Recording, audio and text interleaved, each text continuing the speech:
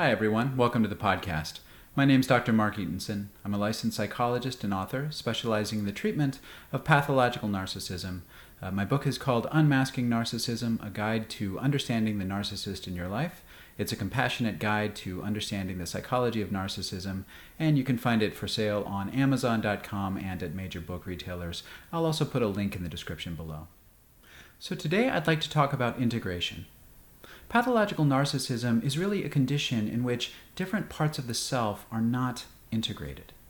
As I've touched on in other episodes, this is thought to be due to early experiences of relational trauma and emotional neglect that overwhelm the developing self with feelings that can't really be incorporated into the individual's identity and self-image, creating the need for defensive adaptations that protect the child's identity from being overwhelmed by negative representations of the self and also of other people on whom the child relies.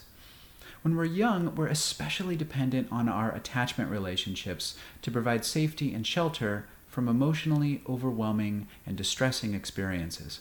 Young children cling to a caregiver when they hear a loud noise or when they see something that frightens them, whenever they feel distraught.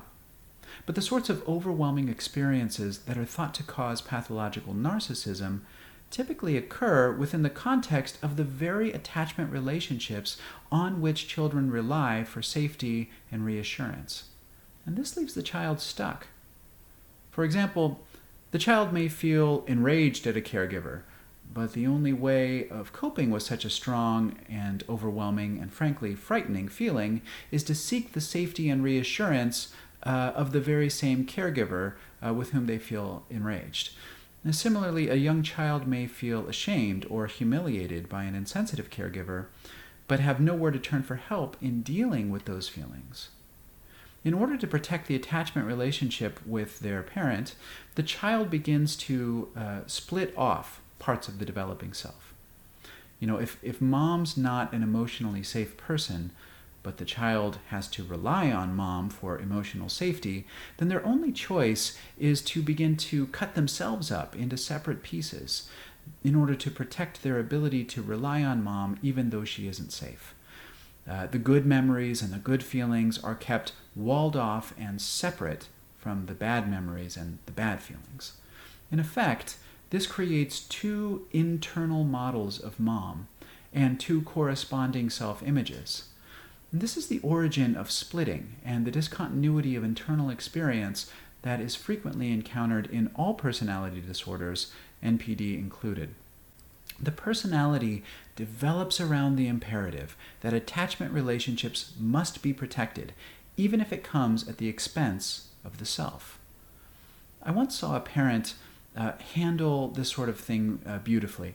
Their toddler was clearly angry with them, even hitting the parent on the arm. And the parent caught the toddler's arm and sternly said, no hitting. And the look on the toddler's face was one of competing emotions. The toddler was enraged at their parent, they were ashamed at being reprimanded, and they were also in need of comfort. But how can you be comforted by the very same person who's causing you to feel the strong feelings of anger or hatred or shame in the first place? And this is the predicament of all young children. And here's what the parent did. They saw the look of shame and anger on the child's face, and they mirrored it briefly with their own expression. Then they quickly shifted to a look of concern. And this gave the child a feeling that their emotional experience had been seen and comprehended by their caregiver. And then the parent said, "Are you mad at me? Because it's okay to be mad at me. And you can even say, 'I'm mad at you.'" And there was a look of relief on the child's face. The child said, "I'm mad at you." And the parent said, "See? You can use your words to tell me how you feel. You don't need to hit me, because that hurts me and it makes me feel mad too." And the child said, "Okay." And then the parent checked in with the child to see if they wanted a hug, and it turns out that they did.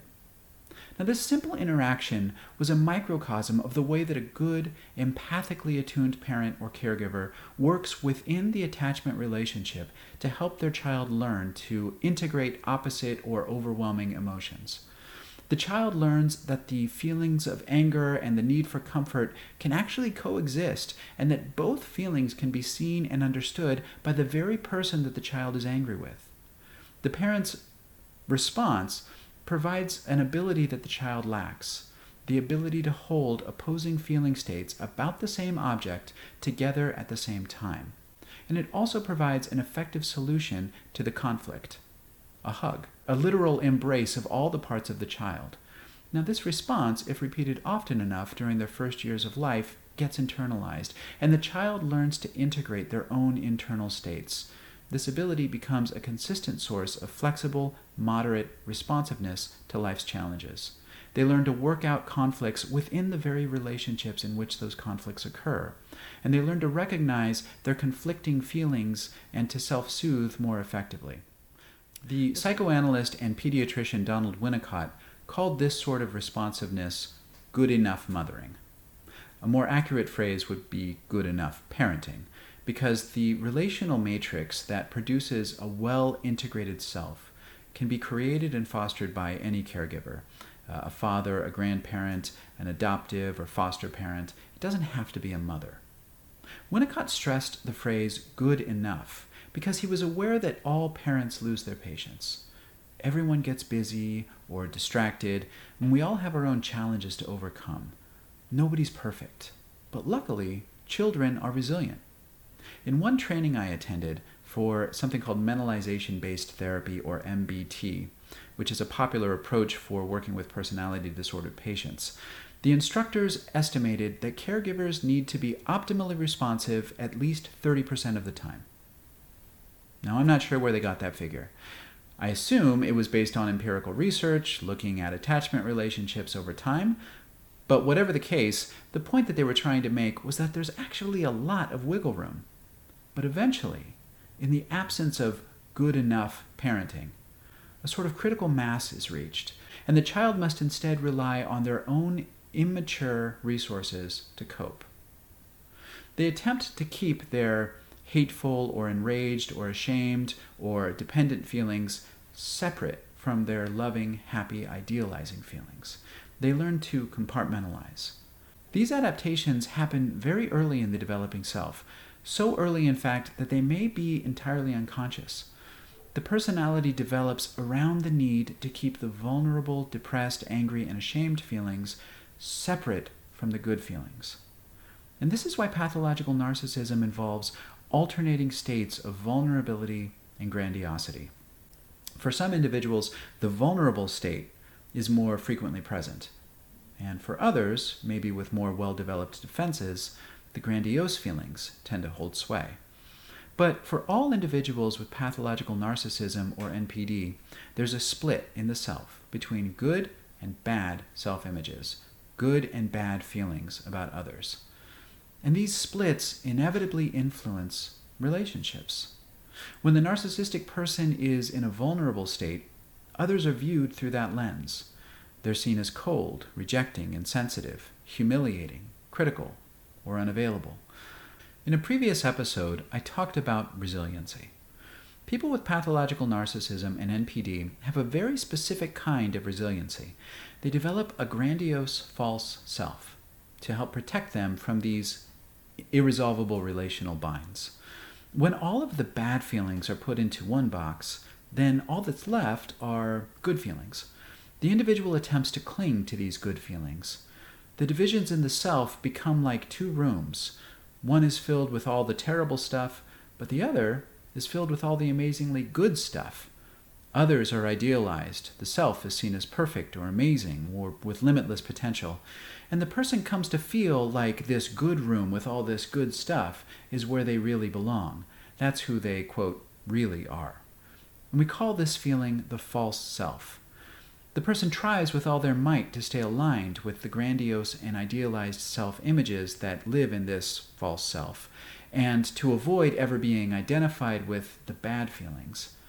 These efforts tend to look like hypersensitivity to rejection or criticism in relationships, where any criticism is seen as an attempt to put the person in the, quote, bad room. And this is why individuals with NPD can be so reactive to perceived slights. If left to their own devices, a person stuck in this cycle of clinging to grandiosity and avoiding vulnerability will burn through relationship after relationship, always perceiving the other person as amazing and perfect in the beginning, I believe pop psychology calls this love bombing. But it's not an intentionally manipulative process. It's a natural consequence of the internal divisions that exist within the self. Over time, the idealizations begin to get contaminated. The idealized person's imperfections begin to accumulate, as do the narcissist's own inadequacies and insecurities. The narcissistic individual increasingly begins to perceive the other person as attempting to sort of make them feel like the self that lives in the bad room, with the unsolvable relational conflicts and negative feelings of rage, shame, and dependency. But instead of understanding that these issues actually live within the self and they're caused by splitting, the individual with NPD perceives them as the other person's failings. And eventually, the relationship becomes so fraught that the person is sort of discarded. At least, that's often how it feels. But from the narcissist's perspective, they simply discovered that the other person was never the perfect being they originally thought they were. The cycle repeats over and over. And this is where therapy and self-work become so important. Healing NPD means slowly, sometimes painfully, learning to integrate the split-off parts of the self.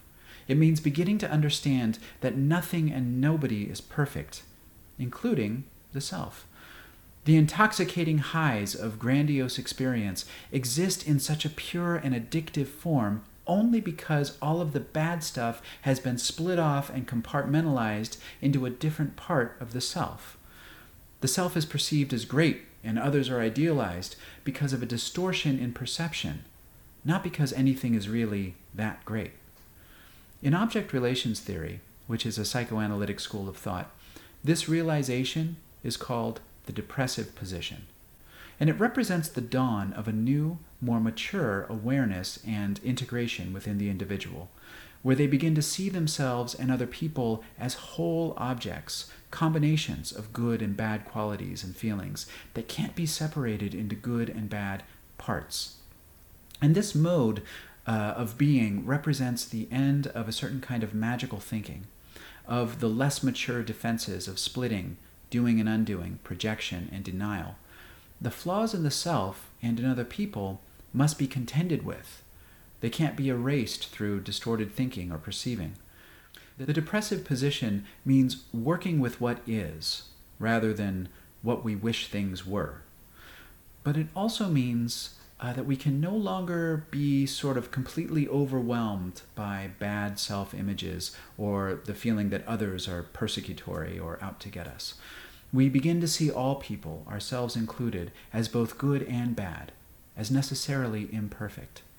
And just like the attuned parent could see both the hating and loving parts of the toddler and responded to each simultaneously, a person in the depressive mode of thinking, feeling, and perceiving can hold both vulnerable strivings and grandiose feelings at the same time. Yeah, it's a bit disappointing to lose those high highs, but the trade-off is getting to have real relationships and never again having to be stuck in that room full of split-off badness. So how can you start on this path? Well, the next time you feel sort of on top of the world, try to regard that feeling a little bit skeptically. Notice if you tend to think to yourself something like, "This is who I really am," when you feel that way. Try to remember that that feeling is actually a distortion. And just like a prism separates wavelengths of light into their pure colors, there's a mechanism inside of you that has separated your feelings and perceptions into their sort of pure wavelengths. The idealizations and the grandiosity that you experience are only part of the story. And if you can begin to have that awareness actively in the moment when you're feeling these feelings, then it might help to open the door just a little bit for some other parts of you to show up too. And the same thing goes for when you're in a vulnerable state. This too is not the sort of, quote, real you. This represents parts of your experience that have been split off and shoved into a dark corner of your personality.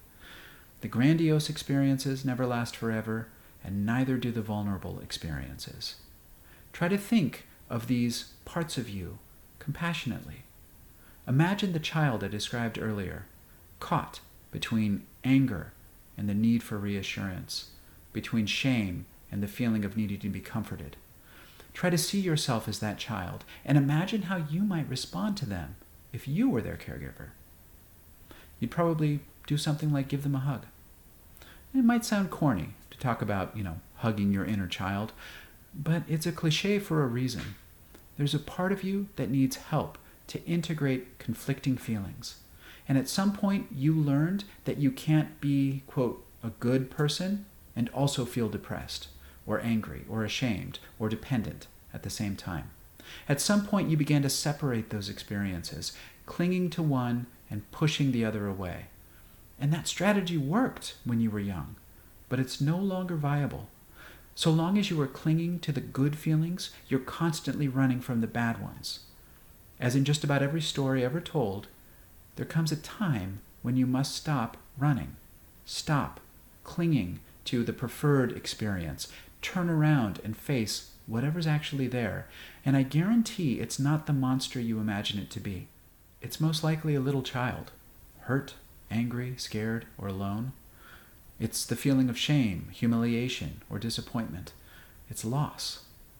Try to embrace that child and those feelings. Get as close to them as you can without allowing them to overwhelm you. Take baby steps toward that part of your experience that needs someone to see and to understand. A little compassion can actually go a very long way. Okay, so that's it for today. As always, please feel free to leave comments or questions or suggestions for future content. And until next time, take good care.